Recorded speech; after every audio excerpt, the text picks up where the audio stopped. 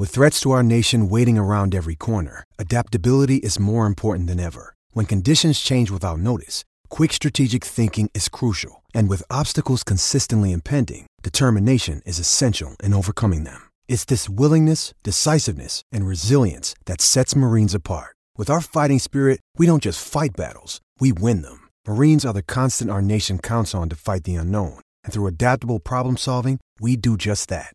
Learn more at marines.com. And now the super genius, Mark Madden. What's up, man? Legalizing something and doing it to the point of being stupid are two different things, stupid. The X at 105.9.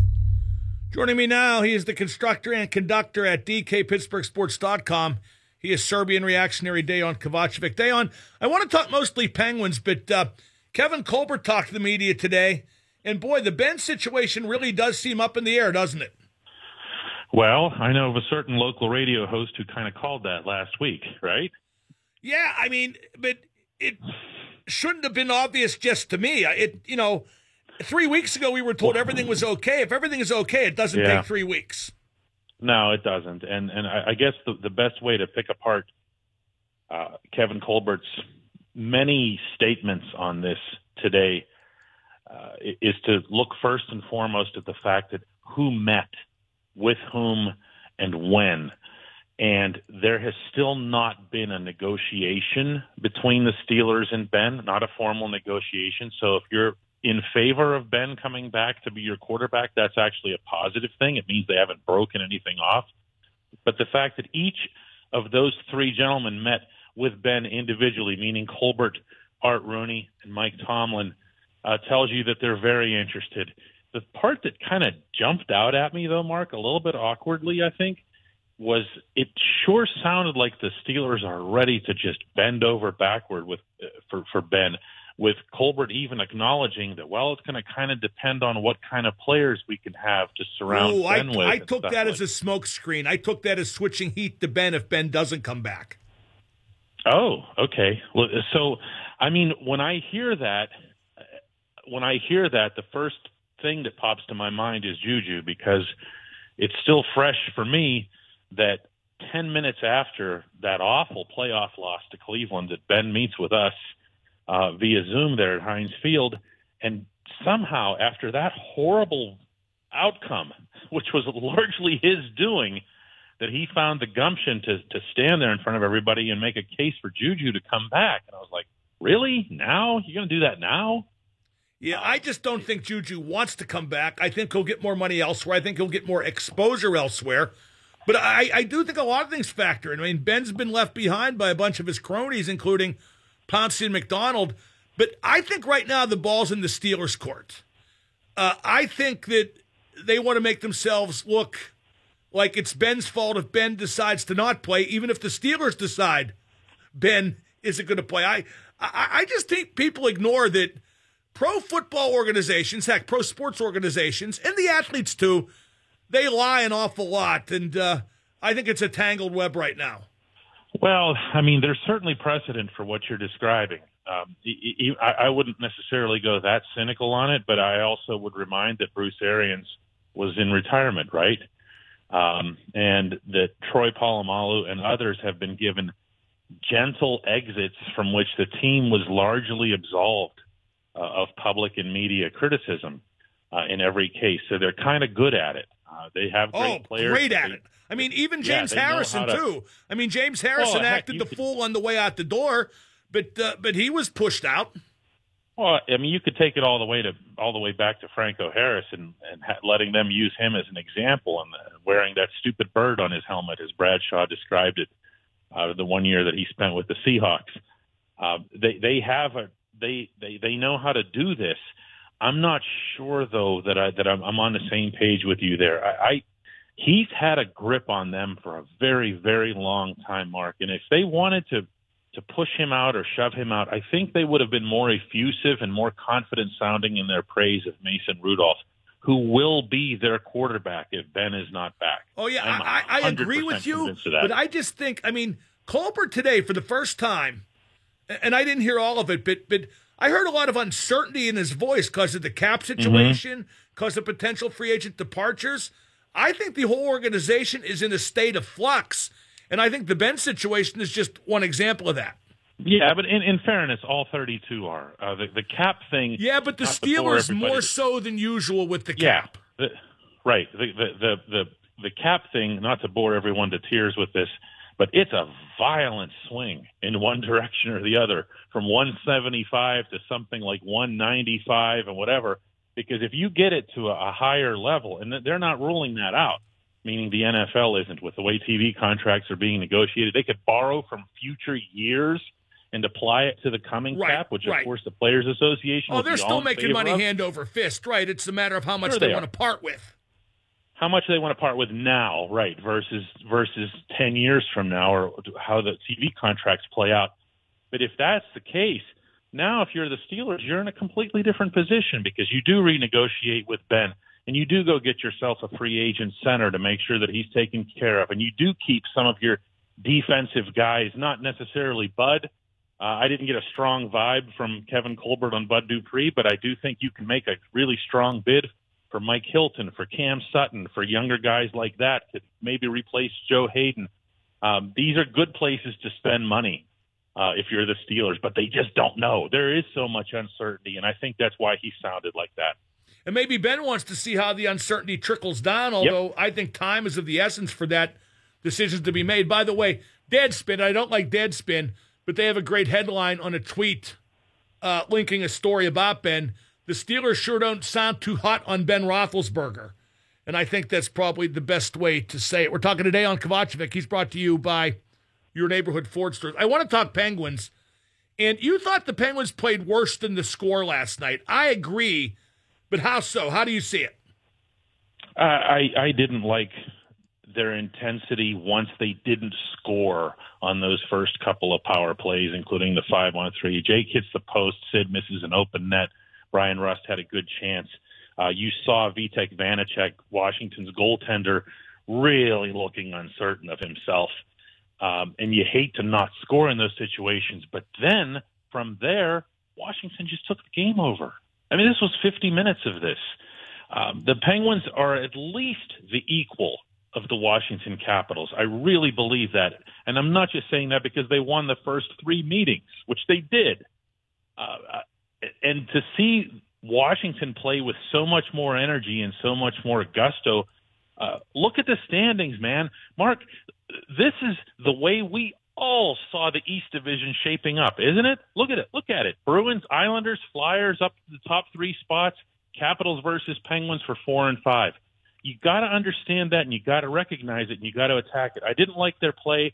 I thought their forwards, particularly Jason Zucker and Evgeny Malkin, looked lost at times. Kasperi Kapanen did too. First line wasn't any good.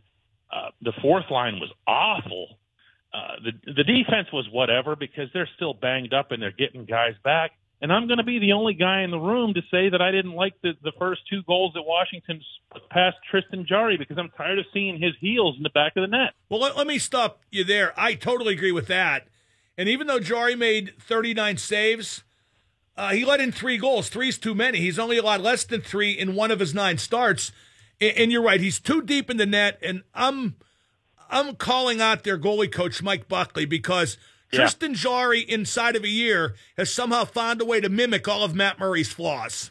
Well, not just. I mean, look at the bottom 3 or 4 or 5 goaltenders in the NHL right now in save percentage, and 3 of them are Murray, Jarry, and Casey DeSmith. I mean, follow the crumbs.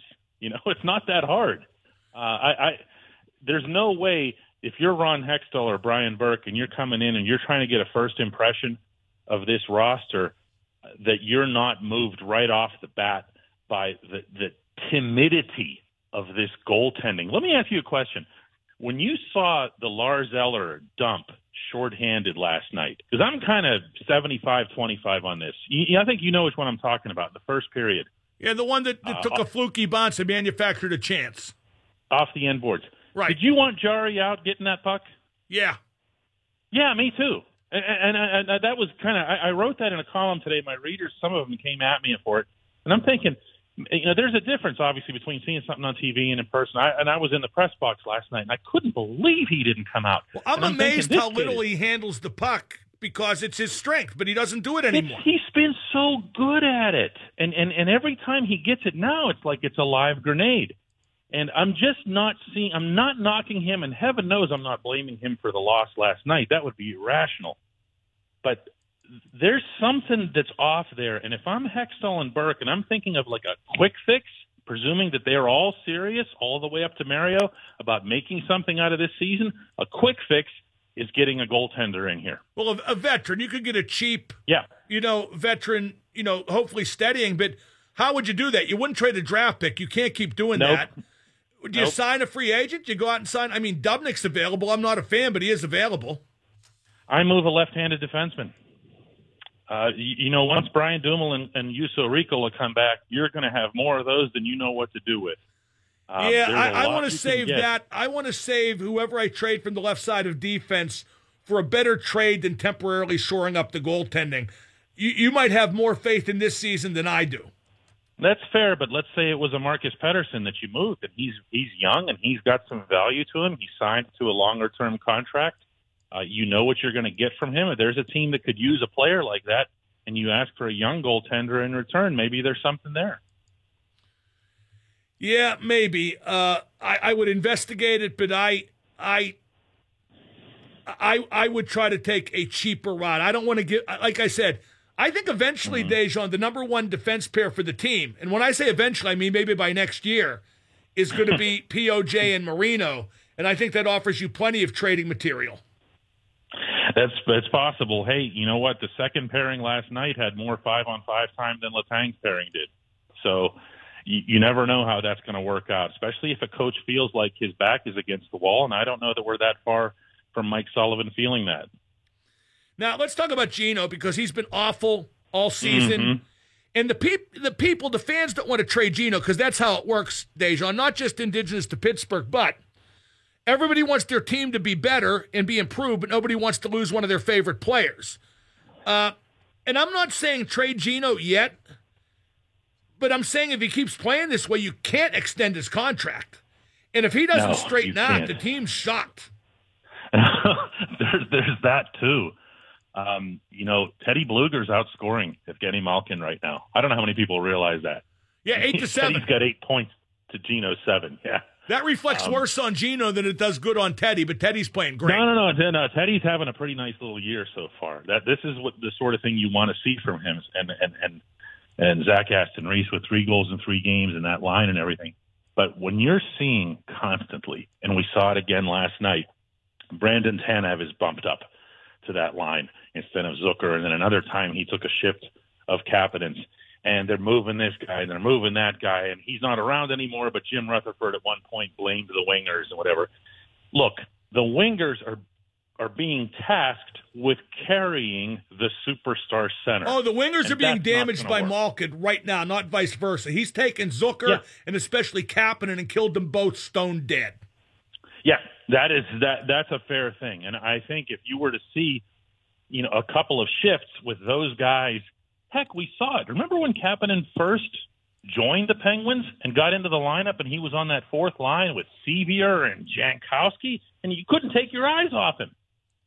Remember? And that does not suggest that those guys are top 6 talents, but he was getting the puck. He was in a spot where he could make things happen and create. Gino's killing them. There's not another way around it. If you're looking for a singular focus of blame, as a lot of people like to do, the lack of a second line emanates from Gino. My belief is that he came into this season not in the proper shape, and he's trying to get his way back into that. Similarly, when Gino was very productive last season, and this is why you don't give up on him. He's not done. He's not, old and whatever. Last season, when you asked him and when I asked him, what's going on that was so great? Because he was terrific. He had more points per game in 5-on-5 than anyone in the league. Up to the restart, he was great. More than Nathan McKinnon. He was flying. He said, it's all in my legs. I'm flying. His skating. It was all in his skating. That's not there now. He doesn't have the energy. He doesn't have the legs. What's the most the Penguins could hope for this season, and is their window closed? Oh, boy, those are really 2 separate questions, aren't they? No. I mean, if you make a determination I don't think that so. it's this season or bust, yeah, that's where Hextall and Burke, have to get together with ownership and everything. And if they look down there and they say, what is it exactly that you guys were trying to do here before we got here? Because that out there. Oh no, let me tell you. I remarked on that earlier. I think the Penguin situation looks a lot better from a distance than it does up close. Yeah, and when you come in here and you're watching this and you see some of the body language out there, and you go, "What? Wait a second. Like what when is that?" Berkey and Hextall were on my show day on, and they both, were effusive about Malkin in particular. Malkin and Sid, they're a group package in discussion so often. And I'm thinking to myself, have you guys really seen Gino?